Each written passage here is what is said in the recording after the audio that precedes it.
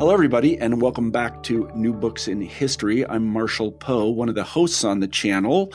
Today, I'm very pleased to say that we have Val Kivelson and Ron Sunni on the show, and we'll be talking about their terrific book, Russia's Empires. Ron and Val and I have been going back and forth for a long time trying to set up this interview, so I'm very pleased to do it. I've known them for a very long time, and I respect them very much as scholars and friends, and so it's very, very nice for me to have them on the show. Welcome, guys. Thanks, Marshall. Glad to be here. We traditionally begin these interviews by asking the guests to say a few words about themselves. So, Val, could you begin and tell us exactly who you are?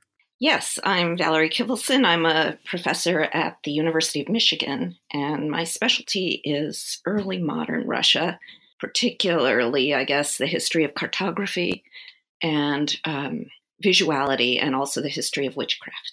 Ron? I do the other part of Russian history. I do more modern history, mostly the Soviet period. And in the 50 years that I've been teaching, it's an extra 50 years of history has come about, right? So I started teaching when Brezhnev and Kosygin were in power, and now it's Putin. So the course gets longer, the semester stays the same. Yeah, that's very funny you mentioned that, because I'm now of an age where I go into the classroom and I say something about, let's say, the Vietnam War, and these students look at me like, what's that? Yeah. So, yeah, it is true that actually history unfolds right before you. You become old enough, and there it is. You can see it happening. So let me turn directly to the book and ask you guys this, and Val, you can respond first. Why did you write this book? So it has a long and, to us, interesting backstory, which is that Ron and I have been friends and colleagues for almost 30 years. And since we started talking, we've been talking about the issue of nationalism and whether nationalism is really a modern construct or whether they're flashes, formations, affiliations before, say, 1789 that could be thought of in the same terms. And this has been an ongoing debate between us. And at some point, I think the idea of empire occurred to us as a way to think through this problem across time. And as we say in our book, we developed the ideas and worked through them in our teaching. We've been lucky enough to teach together 3 times, I guess, and those were sort of laboratories for our thinking. Mm-hmm. Ron?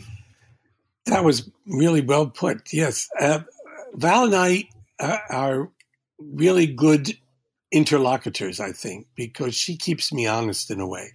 That is, I spent 11 years in the political science department at the University of Chicago. And in political science, some of the complexity, contradictions, anomalies of history get lost as people try to seek a kind of parsimonious explanation of everything. And so between that instinct on my part and Val's appreciation of the deep textures of history, we began to explore what we love, both of us love, which is this long history of Russia from 2 different ends, right? She from the earliest periods, I from the more recent periods.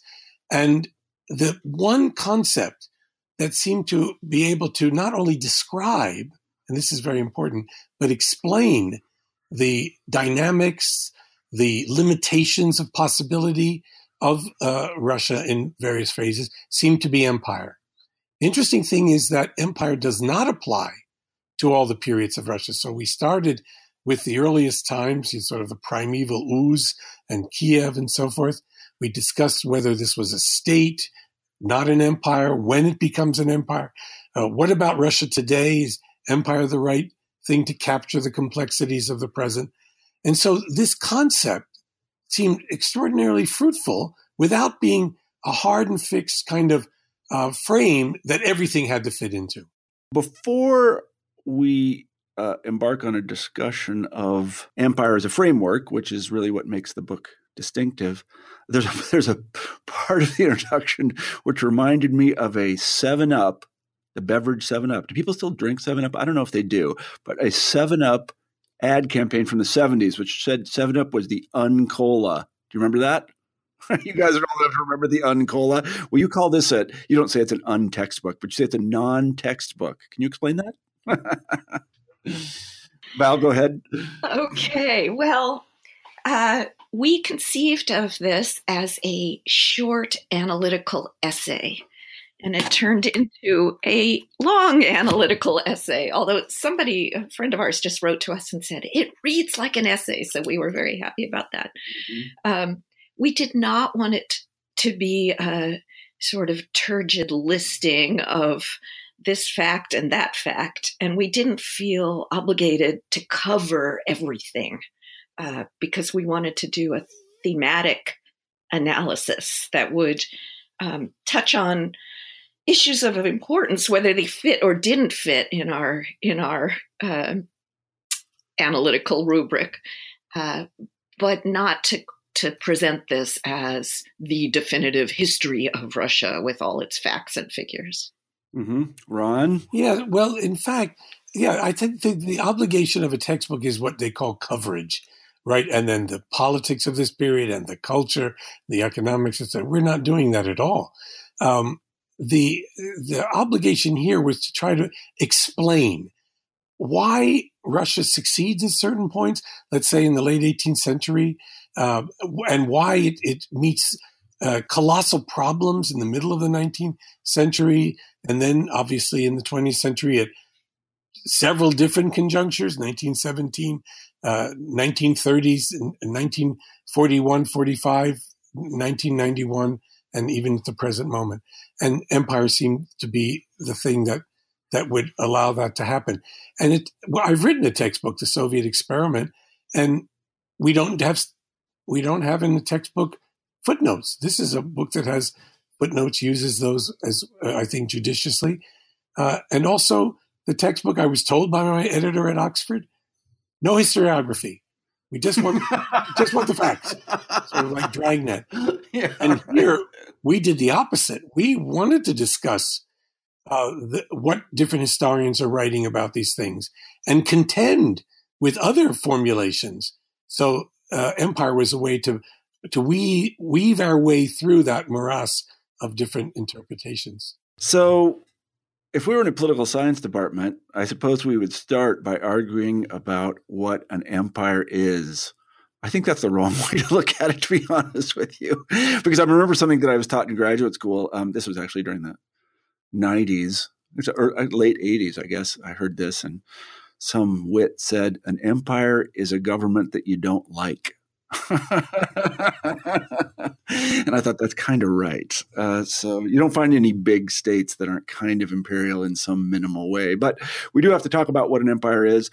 So, and you have a very, I think, intelligent, almost inductive, I would call it. It's not exactly a definition because it changes over time of what an empire is. But what exactly distinguishes an empire from, let's say, a nation state or a city state? Or these things aren't immediately obvious. So could you talk a little bit about that? Yeah. Ron and I were just talking about this before our conversation. I think you're generally right that the label is applied to states we don't like, although in the last maybe 15 years in scholarship, empires have made a big comeback, that people are sort of seeing the positive side of empire, which is kind of an interesting turn in itself. But what we tried to do was think about empire as a very precise term, not just a label that can be slapped onto anything. Very precise, but with multiple facets. So there's an imperial position that's power claiming to be the sole power in a space. And then there's empire that works through difference, through differential rights systems and piecemeal. And there's an empire that is constituted of separate freestanding parts.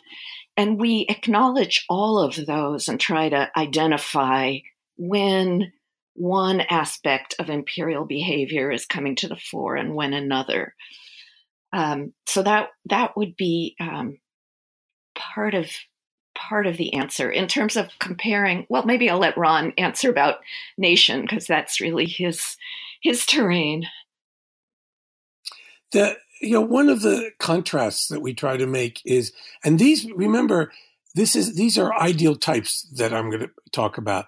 The ideal type of empire, as Val was mentioning, is, and we're talking about contiguous states, contiguous territorial entities as imperial states. In such states, the major characteristics that make it imperial are, first of all, legal, in the law, differentiations, differences, the acceptance, and even the promotion and reproduction of difference between social groups, classes, estates, and ethnicities, between ruling institutions and subordinate peoples, difference. And secondly, hierarchy. That is, empires are inegalitarian. There are some people who, by virtue of their difference and conceive superiority, have the right to rule over others.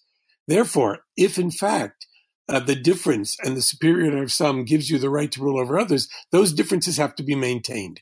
And the kinds of homogenization and egalitarianism implied in the ideal type of the nation and the nation state are anathema to empires. And they contradict and they undermine each other. One of the things we found, though, was that imperial states, maintaining difference, hierarchies, etc., often engage, for bureaucratic reasons, for whatever, for efficiencies, in homogenization of some kind. Maybe it's at the bureaucratic level. Maybe at a certain point the Russians tried to Russify. That doesn't seem to work rather well. So there's a kind of nationalizing efforts even in empires. And we found in so-called nation states, with all of their purported egalitarianism of citizenship rather than subjecthood, there are imperial tendencies. There are differentiations. Some people have different kinds of rights than others. So we have ideal types in a way, but we sort of I think deftly and carefully try to show that these are not fixed and they don't appear anywhere so clearly in real history. I guess I would say, I just would be interested to hear what you think about this, that the idea of empire that you just enunciated really doesn't appear until you have the idea of the nation or the nation state. Because pretty much every polity that we know of, and I know there are some people that think like the Davidic monarchy out of the Old Testament or something was a nation state, but maybe not. But pretty much every polity we can recognize prior to, let's just take an arbitrary date like 1789, was an empire in some sense. That is, there was a majority population, sometimes it was a minority, usually majority population, that ruled over a number of different sort of distinct or not quite distinct ethnic groups. And this was just what was normal. This was just called power. I mean, it was a little bit like the way people think about monarchy. Monarchy was just, that was government. There weren't really other kinds. Of course, we're talking about the central tendency here. There are interesting things on the tails of the central tendency. So you find democracy in some places and anarchy in others. But, prior to, again, modern times, every place was an empire. How do you think about that? Well, I guess, yes, everywhere was based on inequality and legal differentiation, pretty much. But our finding would say that's not going to work unless, for instance, you have an idea of the state.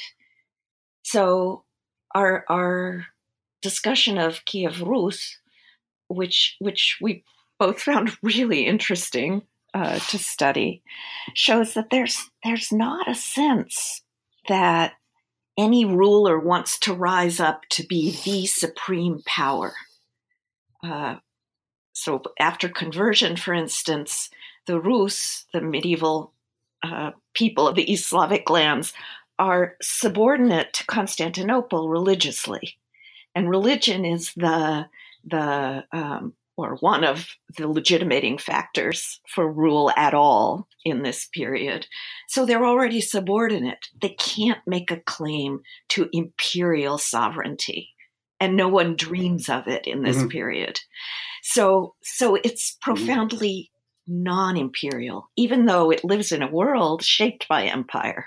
It knows the Byzantine imperial structures. Later, it will know the Mongol imperial structures, but it can't make any kind of claim toward that status.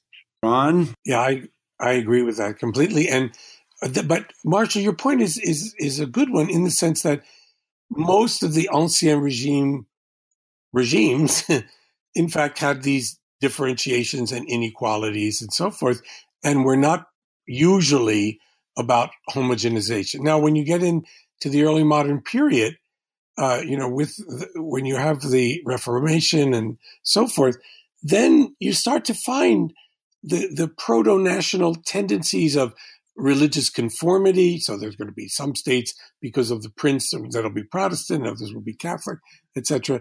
And you already then can see things that are going to develop into the idea of national identity, consistent with territory and state, etc. But there's something new that happens, though there are clearly antecedents to it. And this was one of the problems we struggled with. What are we going to call what looks like national identity before nationalism, right? But there's clearly something difference that happens in the late 18th and then certainly in the 19th century when a new discourse, the discourse of the nation, becomes more and more powerful over time, becomes until it's absolutely hegemonic and a real threat to the older forms of polity, Ancien regime, imperial polities. So that contrast is there, but we didn't want to make it very simple that it's simply inevitable that empires fall. Empires don't give up, and they last far longer. We call 19th century or 20th century age of nationalism in many textbooks. But in fact, empires don't give up till well after World War II. And they certainly are not giving up. The sun is not setting on the British Empire in the interwar period. And we make, I think, a very convincing case, I would think that, wouldn't I, that the Soviet Union is an empire. And we've gotten a lot of pushback on that. There are many of my friends, often on the left, who don't like that idea, that we claim that certainly by the time of Stalin, whatever anti-imperial ambitions and aspirations Lenin had, they had, willy-nilly, one way or another, certainly by their choices and policies, created an empire. I would quite agree with that. I guess you said better than I could what I meant to say, and that is it's really only with the idea of national sovereignty as a political movement that we start to see this thing, empires, as being something not desirable. And prior to that, pretty much everybody who was anyone thought being part of an empire was probably a pretty good thing. I can imagine that was even true in Kievan Rus, where they thought, these Byzantines, they're really powerful. If we can get in with them, that might be good. So it's just the modernity. The odd thing is not the empire. It's the nation state. The nation state is a strange thing. And I would also have to point out that it's kind of a fiction, because if you look, at even a place like France, which is kind of ethnically homogeneous, it's not really ethnically homogeneous. And I'm also reminded of what happened in the wake of the Trump election. Sorry to go on for so long, but it's not entirely clear to me that the people of California don't think they're part of an empire called the United States. You really should ask them carefully about that, because they're bridling against Washington's rule, and then, so it's, these things are not over by any means. I think you're absolutely right about that. But to go, I think, Marshall, you're hitting up against the thing you raised before. That is, empire, we are trying to use as an analytical term, but as a popular term, it's always had valences. So, if New York is the empire state, that was positive. If the British Empire was positive. And then beginning early in the 20th century with Hobson and Lenin and Wilson and so forth, it becomes also negative, right?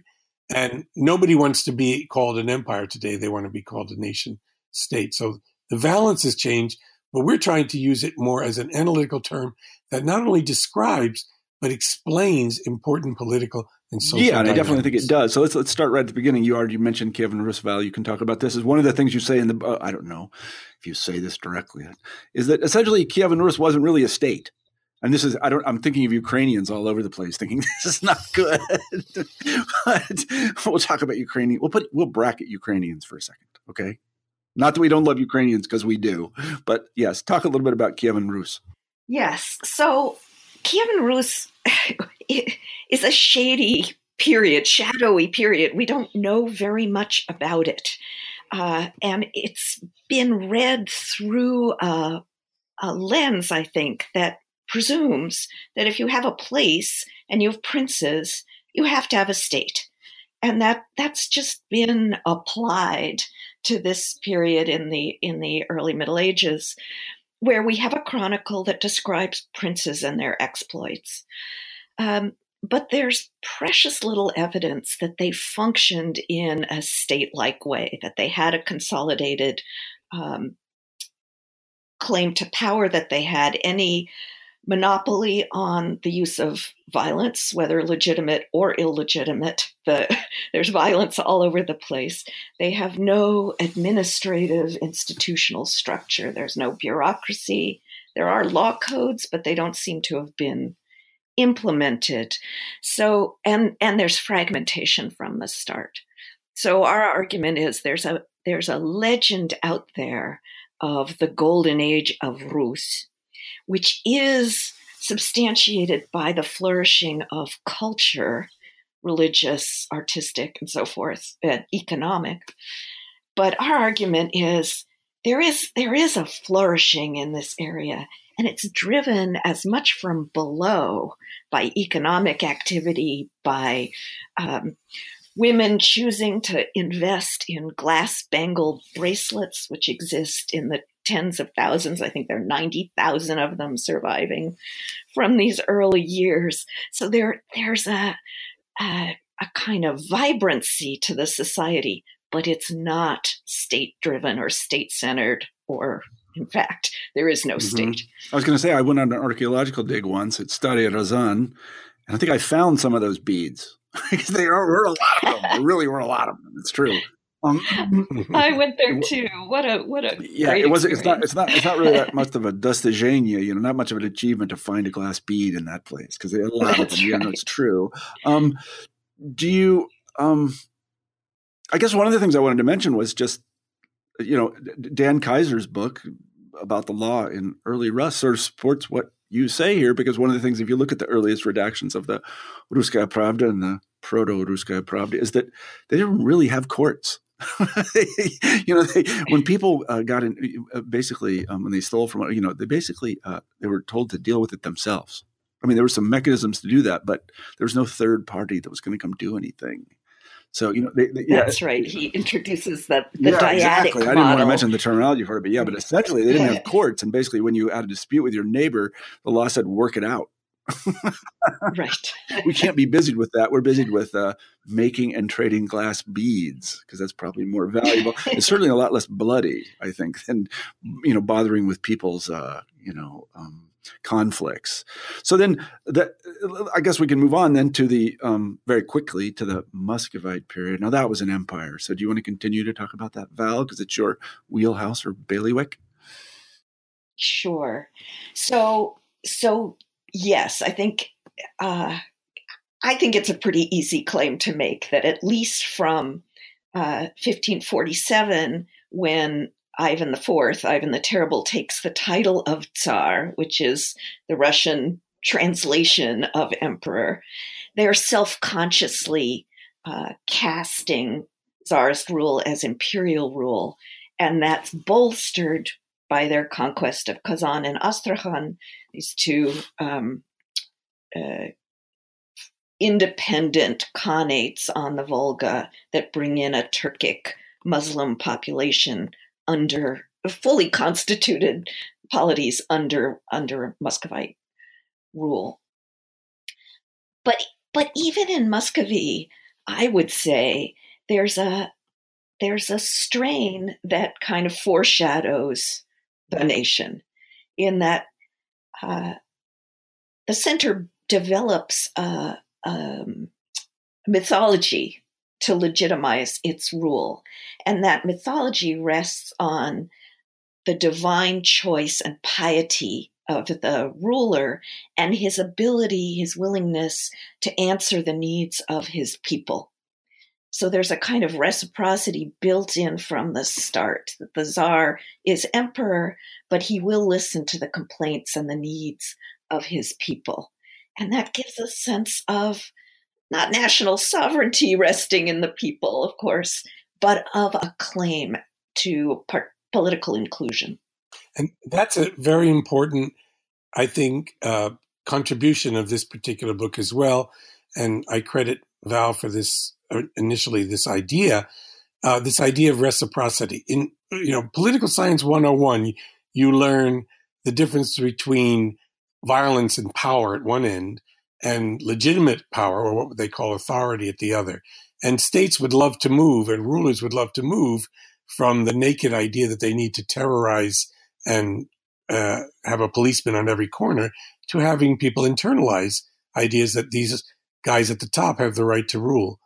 But that can never be achieved simply by violence or terror alone, not for very long anyway. So Ivan is a kind of important figure here, anomalous maybe. There are periods in Peter's the Great's rule which are pretty horrific in that sense, or later under Stalin. But in general, the people have to get something out of this. There has to be what we call reciprocity.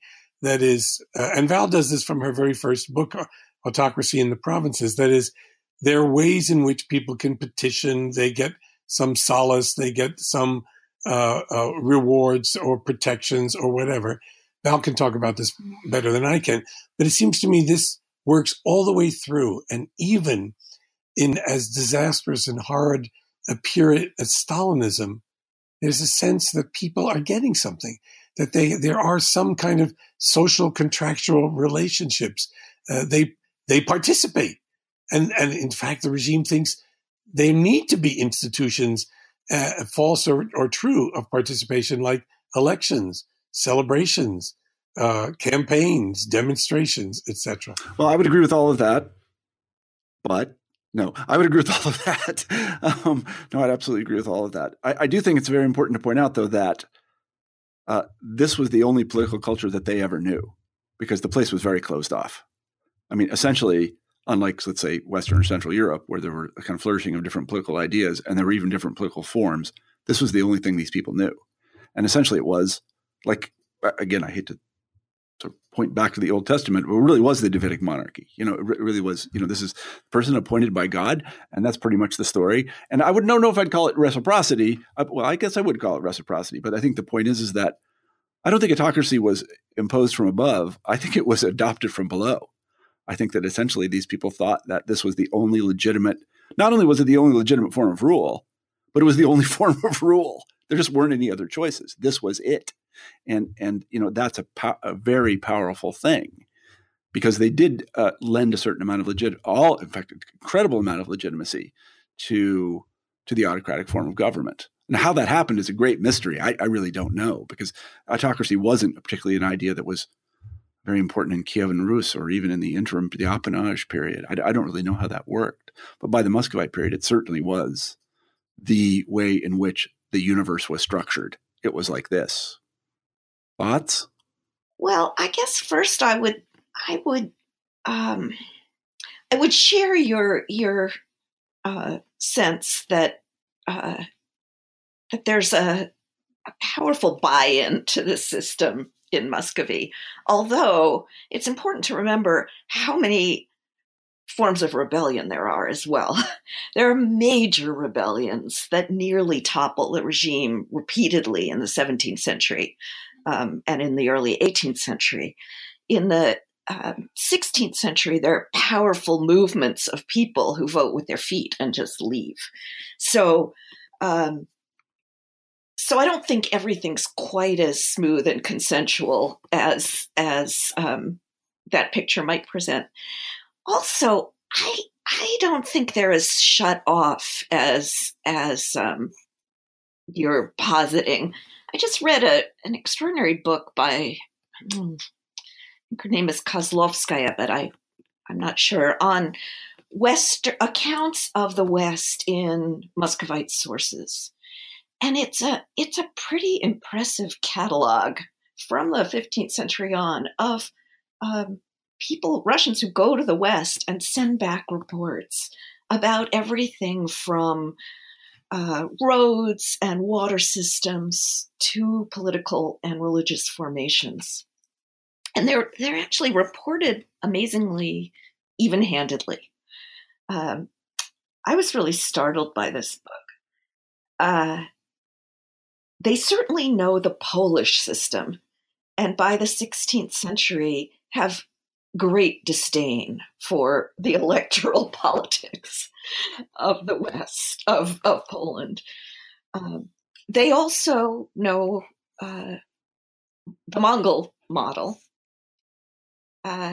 And an earlier historiography, I think, felt that all of the brutality that comes into Muscovite rule came from looking at that model. That hasn't held up very well.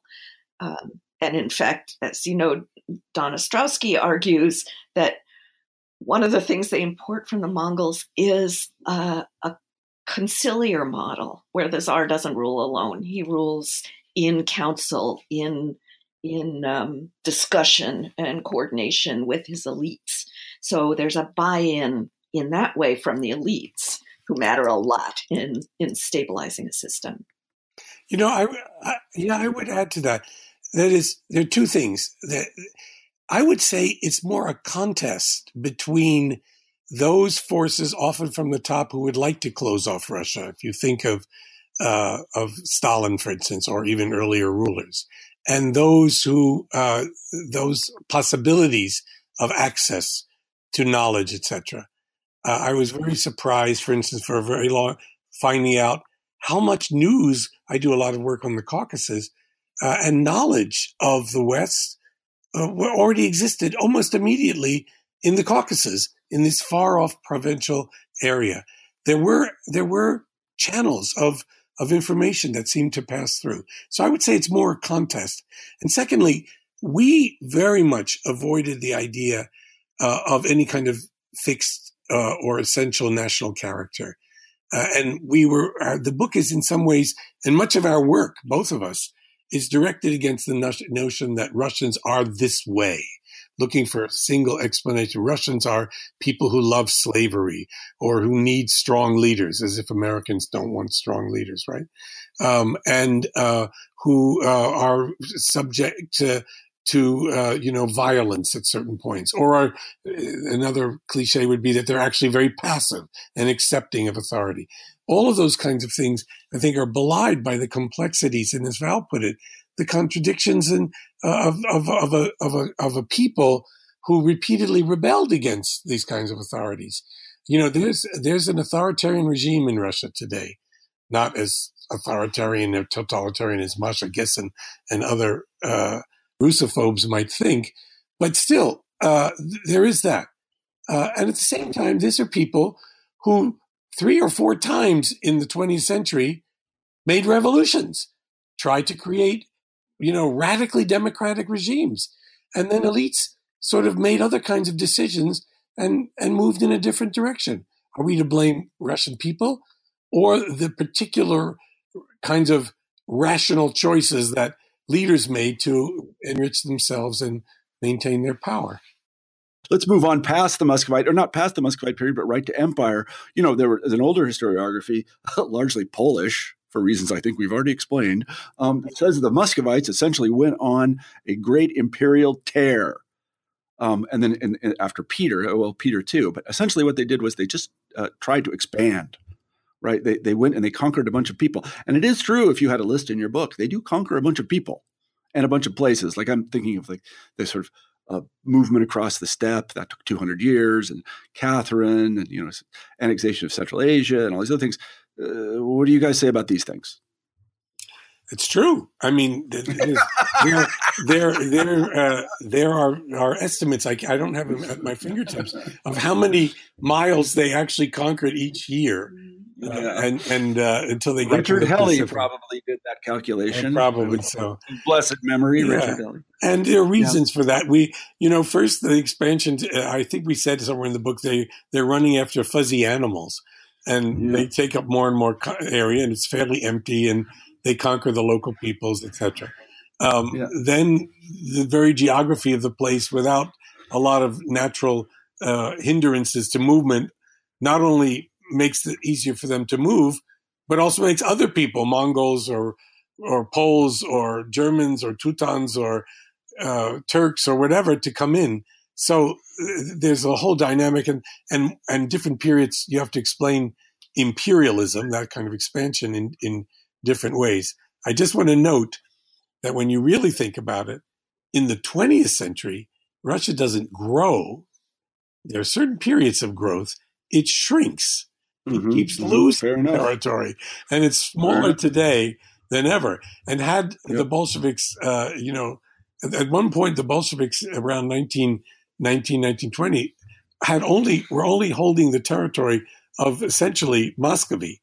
And later they, of course, managed to win the Civil War and take over a larger empire.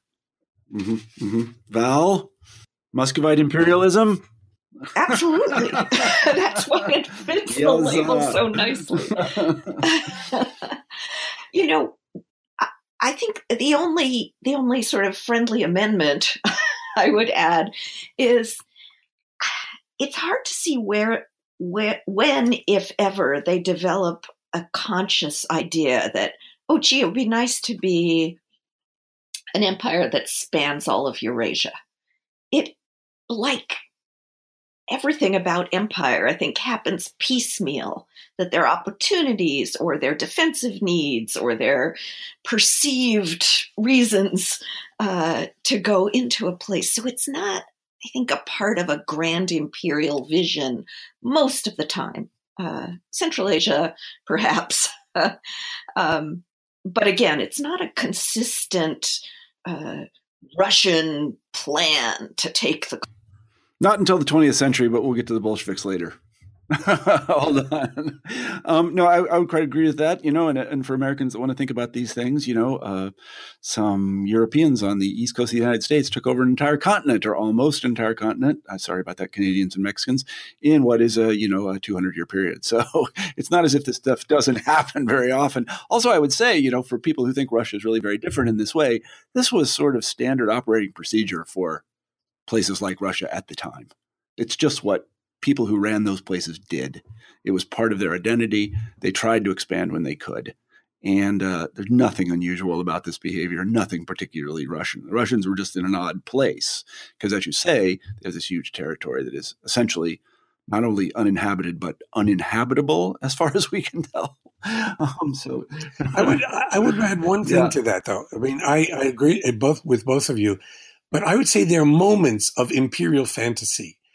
Paul the First. I don't know why we call him Paul the First, since there was never a Paul the Second. But Paul, was thought of wanted to be the ruler of Malta and campaign to India, etc. There were very frequent ambitions, even up through World War I, and even Stalin, to sort of control the Straits, the Dardanelles, etc. For perfectly interesting and important strategic reasons, perhaps. The Caucasus frontier, which was fairly stable after 1828. Nevertheless, there were times when the Russians moved into what we call historic Armenia or Eastern Anatolia. That's important because one of the characteristics of empires that has to be remembered is that often borders are not very hard. They're more like frontiers that you can also cross. They're different from nation states, where there are limits in terms of the nature of the population usually. Some nation states can also be imperial, but empires have a different kind of dynamic about the possibility of moving beyond where they might have lived and where they had some kind of legitimate authority. I mean, I think that's a very good point, and we can. It's not very often that we get to credit Donald Trump for something, but he's brought to mind the idea of how difficult it is to control a long border. And in the case of Russia, especially pre-modern Russia, it was not only practically, it was simply impossible to control your border, just impossible, flat out. You could build no wall. You could have no system of sentries. There was no way to control that border. People were coming across. There was nothing they could do about it. Yeah. If I could add one more thing on this discussion, there certainly are times when there's an imperial fantasy, as Ron says. But your point about the uncontrollability of the border, the state was also aware of how tenuous its control in border areas was.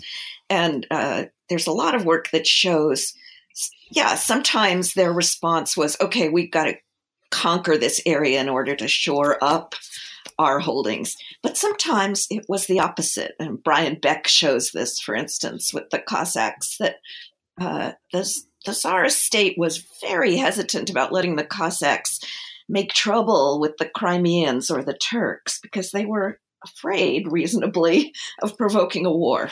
So they're both responses to those fuzzy boundaries. I wanted to interject one point. I think it's really important. I can't believe I haven't mentioned it yet. And I think I don't know whose idea this is, but I learned it from Ned Keenan of blessed memory.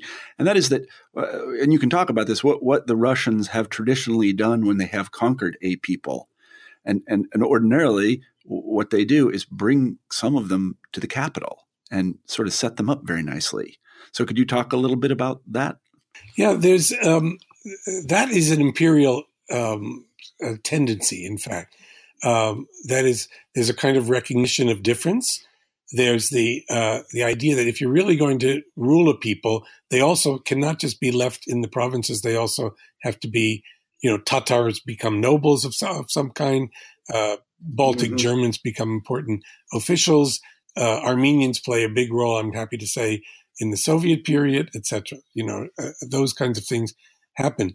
I wanted to say one more thing about this idea of imperialism that we were talking about. I don't remember, Val, if we actually used this phrase, but I think we did finally include it, that Russia is an insecurity state. That is, it's following what you were saying, Marshall, in fact. It's because of its very size. On the one hand, Russia presents, by its very existence, a security dilemma for the rest of the world. It looks fearful. It's huge. It's the Russian, bulldozer or whatever. But that's one thing. On the other hand, because it's so big, it's also vulnerable. And when you actually examine, even people like Stalin, they feel this vulnerability. And so they'll often do terrible things like, murder frontier peoples. This happened under Stalin, deport them because they want to create some kind of security in their own imagination. But it's the vulnerability of Russia. If you want to understand Putin today, you should understand this is a relatively weak state that, pays, that spends about 7 to 10% of what the United States spends on defense, in a world that seems hostile to them. And these are patterns that you find in Russian history over and over again. Vulnerability, insecurity. I think that's the prime mover of Russian history right there. Personally, I believe that's what I've said in my published work, that basically the place is a strategic. I mean, from the point of view of defending a place, it's a disaster. You couldn't pick a place that was harder to defend. Really, you couldn't. I mean, think about it, like the United States, pretty good. It's a continent. England, it's an island. Japan, it's an island. Even Korea, it's a peninsula. Even China, they have these nice borders, but they built a long wall. But Russia, it's just a disaster. I mean, you don't know where do you start? It's just too much, and they feel like we have to essentially defend this entire thing, and rightfully so. And it's not as if, this is something I've also pointed out in my published work, that they haven't been taken advantage of in that way. I mean, as much as you might say the Russians are bad in this way or that way, as a Russian friend of mine once said, that in order to understand Russian history, you simply have to understand one thing: the Germans are always coming.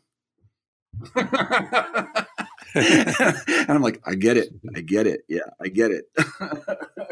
Yeah, there they are again. Germans are always coming. So, and that's kind of true.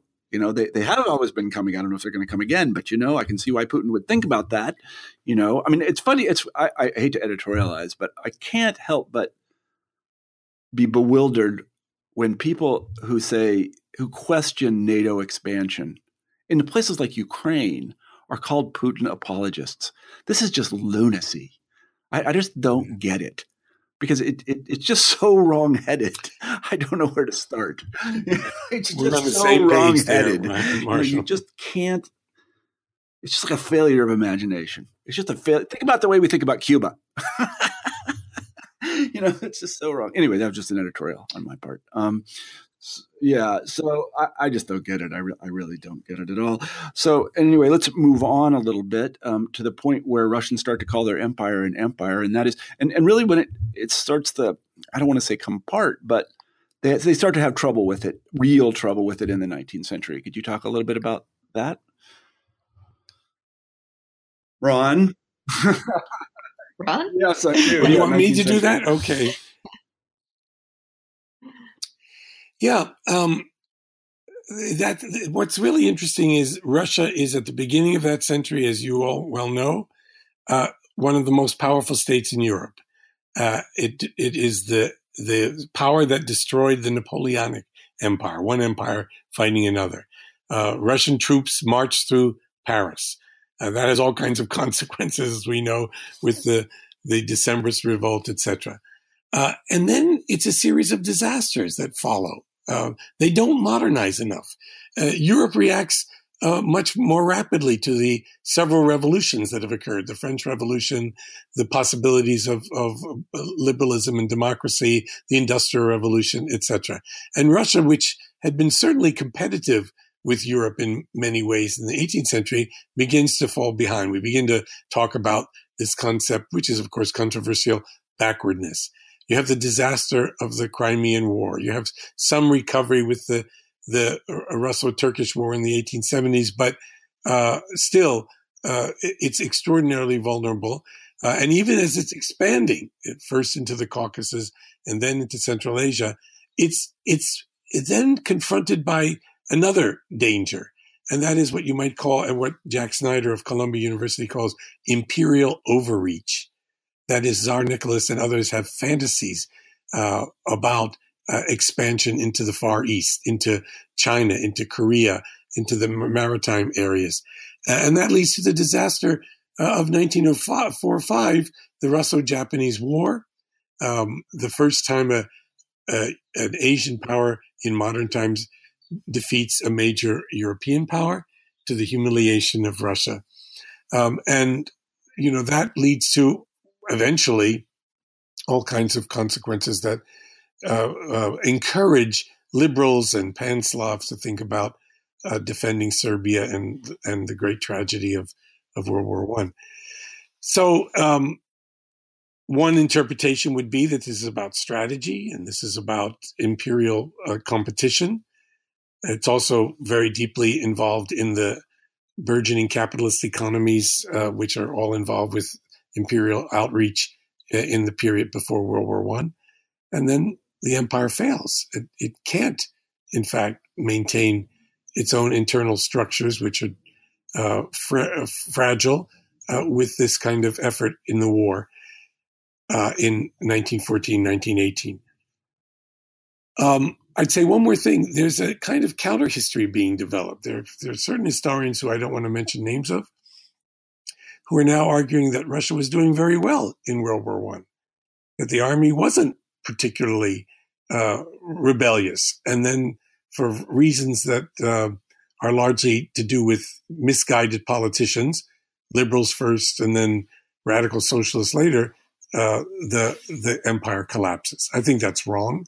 I think there were deep social and political and strategic problems with Russia that led to the disaster of entering the war and the revolution of 1917. Mm-hmm. Val, would you like to weigh in on any of that, the 19th century? Yes or no? Yes, 19th century. Go ahead. Well, I guess the piece that I find really interesting within that story is emancipation. and the way in which an imperial state struggles with the inclusion and equality that's supposed to be part of a universal citizenship. But they can never quite get themselves to do that. And so emancipation and the great reforms are beautiful sort of case study in what happens as this profoundly imperial state attempts to make the necessary changes and can't quite do it, which stirs up a whole new set of problems.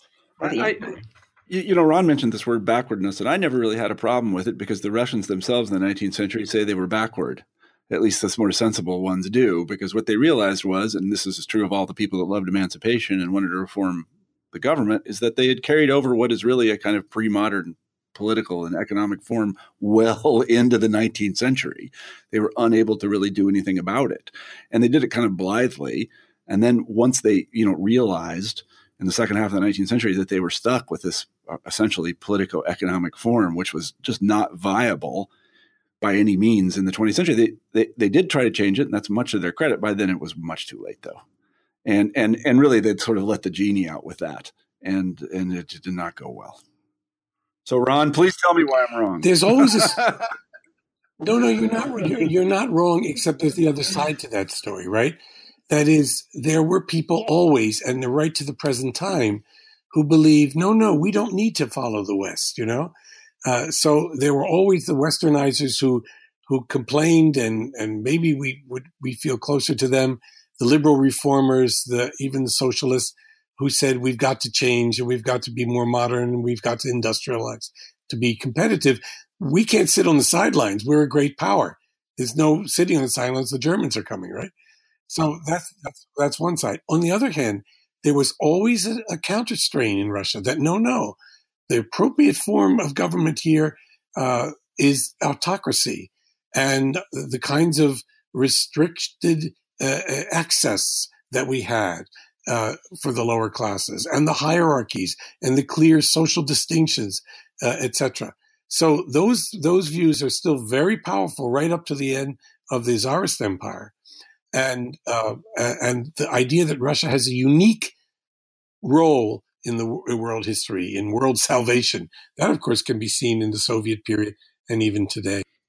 Yeah, and I would say that those isolationist tendencies, Val will disagree with me here, were very, very strong. In fact, they were just simply taken for granted in Muscovy, and that they worked pretty well until, and here I'm sort of a technological determinist, not really, but, until the era of the telegraph and the railroad and the airplane and the car, when the distance to Moscow was just radically shrunk, as the Germans showed. You could not really be an isolationist if you depended simply on the size of Russia once those things were available. Unless, of course, you had an atomic bomb, and then you could reimpose that kind of isolationist form of state, which is precisely what they did. So I guess, they got caught not being modern enough, really, and that's what happened. And I don't know. I would be it was 1850 and it were me, I'd be very pessimistic as well, as were many Russians at the time, because there was no way to change this thing very quickly. And they tried mightily, they did, and there were a lot of really smart people on board who did it, but it just wasn't going to happen. So let's move on. Let's move on to this. Go ahead. Just a quick observation, which is in terms of the imperial structure being outdated and behind, I think it's important to remember what's going on in Africa and India in the 19th century. Brutal, inequitable imperial rule is still alive and well around the globe. It's not that Russia is lagging behind. What's different, maybe, is that it's practicing the same thing in its metropole. Sure. I would agree with that. It's just that they didn't have the luxury of being a long way off. And all of those early modern states that had structures that were essentially similar to Russia's circa, 1600, they all were imperialized. I mean, Russia, that's why I say this in print, that the Russians' great achievement is surviving because most places like that didn't. And even places very distant, that Russia managed to actually stay an independent state. And it was by no means clear that it would, as you guys know, for a very long period of time, and even today. Right. And the Russians always thought we're better imperialists than those others. Right. Look what they were, kind of. Look what the British are doing in India, or the Belgians in the Congo, or the French in Algeria. And we're a more benign empire. I'm not sure how benign they were. I spent a lot of time studying the Caucasus and these so-called Karachinlia expeditia, punitive expeditions. Right. When Caucasians or like Georgians revolted, people sent, people into that area to burn villages and hang rebels. I think Tolstoy was one of those people, wasn't he? In the North Caucasus, he was involved. Tolstoy was, he was one of those terrorists or whatever you want to call them. So let's move on to the Soviet period. You guys are big fans of continuity. I'll just leave it at that. So can you talk a little bit about that? I guess, Ron, this is your turn.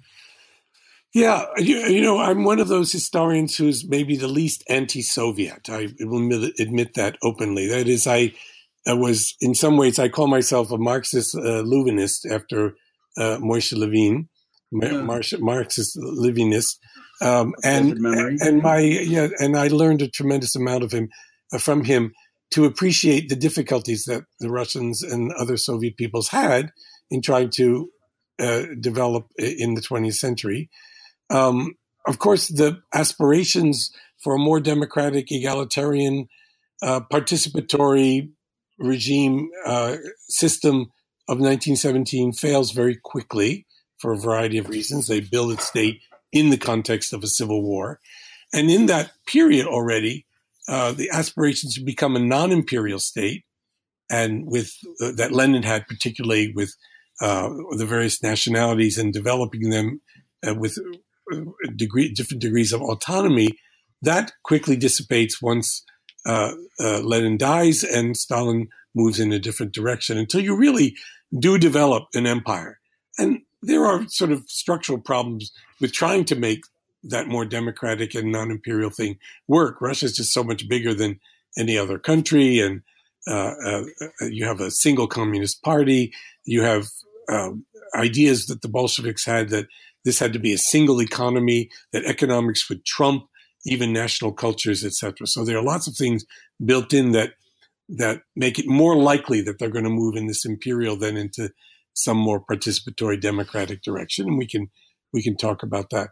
And Val and I make a fairly strong argument that however rhetorical their anti-imperialism was, however genuine was their support outside the Soviet Union for national liberation movements, anti-colonialist movements, and after all, the Soviet Union was a major force in that anti-colonial effort when most other countries were supporting empire, European imperialism. Despite all of that, they were making an empire, inegalitarian, hierarchical, based on legal definitions of difference within their own country.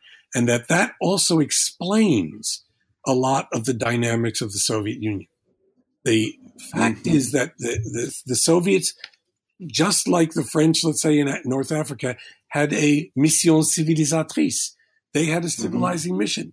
This was to create, supposedly, an egalitarian socialist society of some type.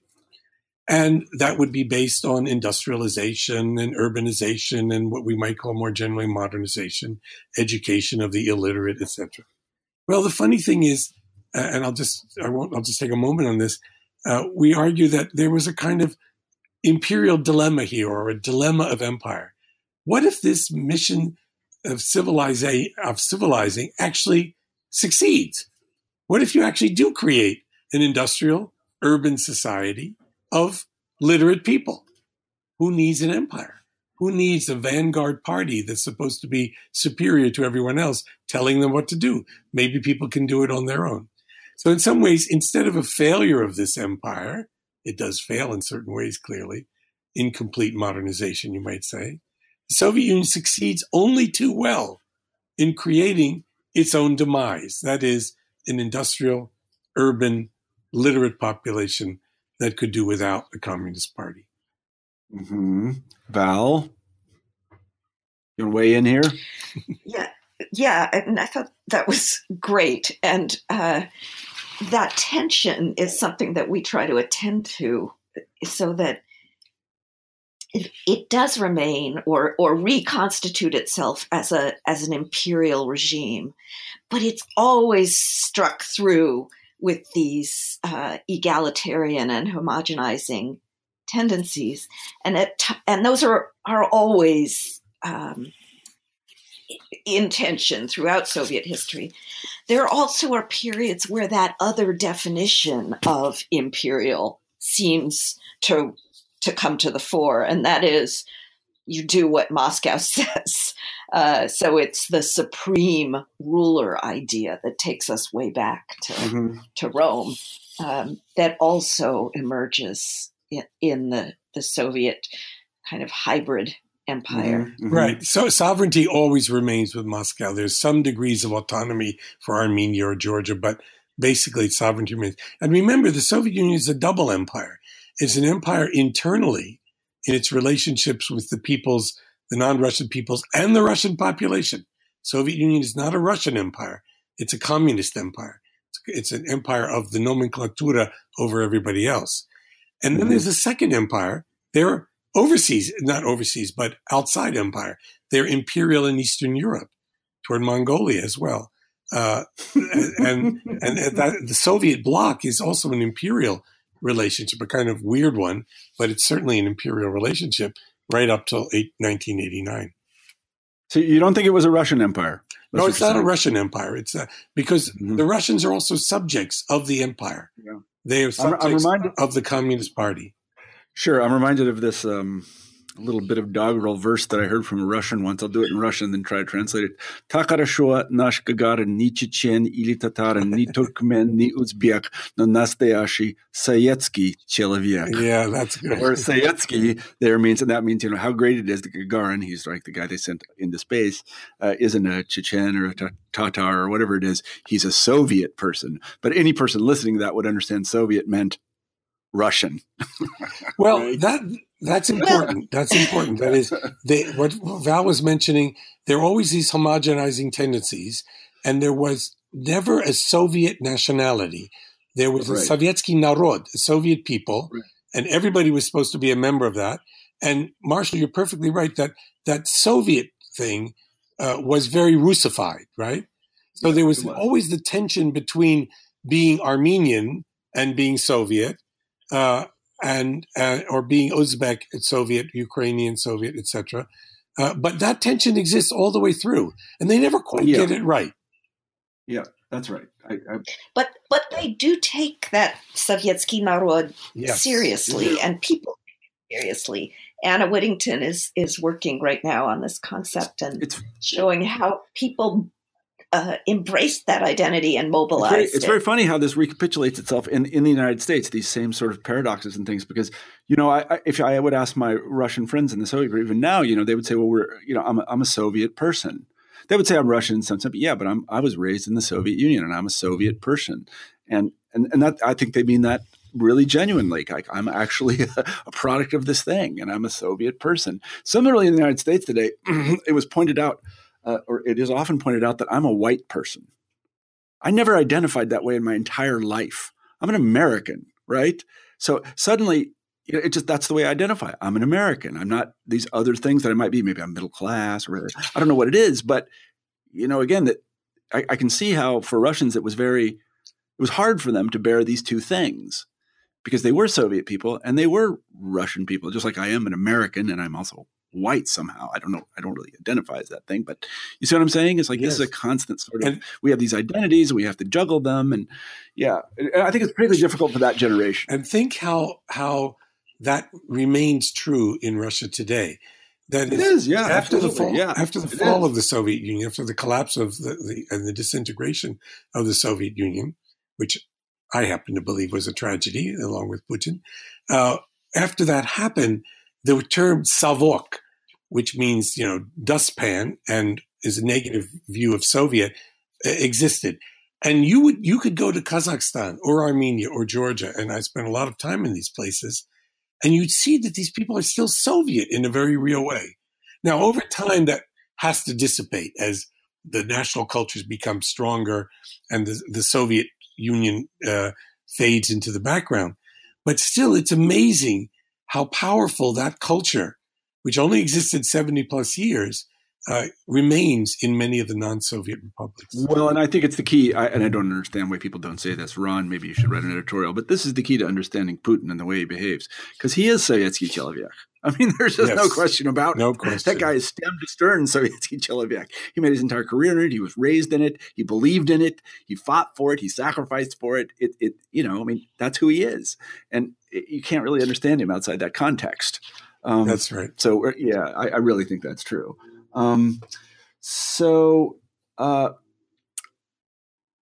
Another, we've run over time here, but this is so fascinating. You guys have a little more time? A little bit, yeah. Sure. Just a little bit more time. Yeah, that's good. So, there is an empire. I was going to say there is a Russian empire today. I don't know what to call it. There is an empire there, I guess. Where's it going to go? What's going to happen with it? Because, these things in modern times, over the long period of time, they tend to fall apart. And that's been the tendency since, Napoleon, as these things get taken apart. Mm-hmm. So what is going to happen with Russia? Any predictions? Well, there are two things I would say. First of all, we tried to argue that Russia is more like a nation state today than it ever was in its whole history. I would agree with that.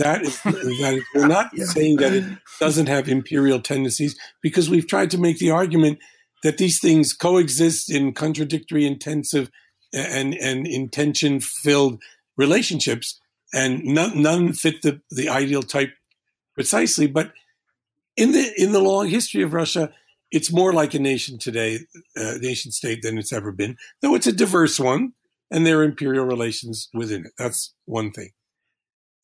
Secondly, and really here I may be speaking only for myself, Val will let me know, I very much am worried about the sort of Russophobia that exists in the West, and particularly in the United States, which is, again, it's not that there aren't bases for that. Obviously, Russia will, every time you try to say something nice about Russia, they'll do something to make you regret that you just said something nice about them.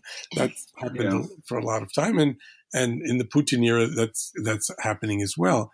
On the other hand, this kind of blanket Russophobia in which all the evils seem to come from a single place, it seems to me, it again presents us with the same kinds of distortions of that complex country that we've seen ever since Muscovite times, if not before.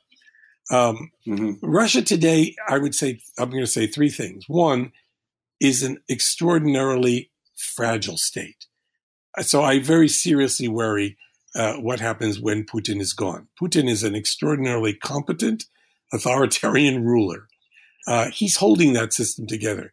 He might be tired of ruling, I don't know, but he can't leave because all those oligarchs will then fight for the bits and pieces that remain. And who knows what will happen to him personally. That's one thing. Second, it remains a very vulnerable state, a relatively weak state with nuclear weapons. And its efforts in Georgia in 2008 and in Ukraine have been to shore up its weaknesses. It hasn't played these cards particularly well. By taking Crimea, it created an anti-Russian Ukraine for all time, it seems to me. But it is clearly worried about further expansion of NATO into Ukraine or Georgia, and did maybe perhaps rash things, but some of my IR friends, international relations friends, say perfectly rational things in trying to destabilize those countries. That's the second thing, is it's a relatively weak country, fragile internally. And thirdly, it sadly is moving. We were talking about how it's still somewhat Soviet. And I said somewhere in one of my pieces, you can take Russia out of the Soviet Union, but you can't take the Soviet Union out of Russia. But it is becoming more nationalist. And it is a deeply conservative state. And with authoritarianism, conservatism, and nationalism, it's become a kind of, I think, toxic influence in Europe and even in the United States with its support. I think now they might regret this support of Trump, but its earlier support of Trump, of the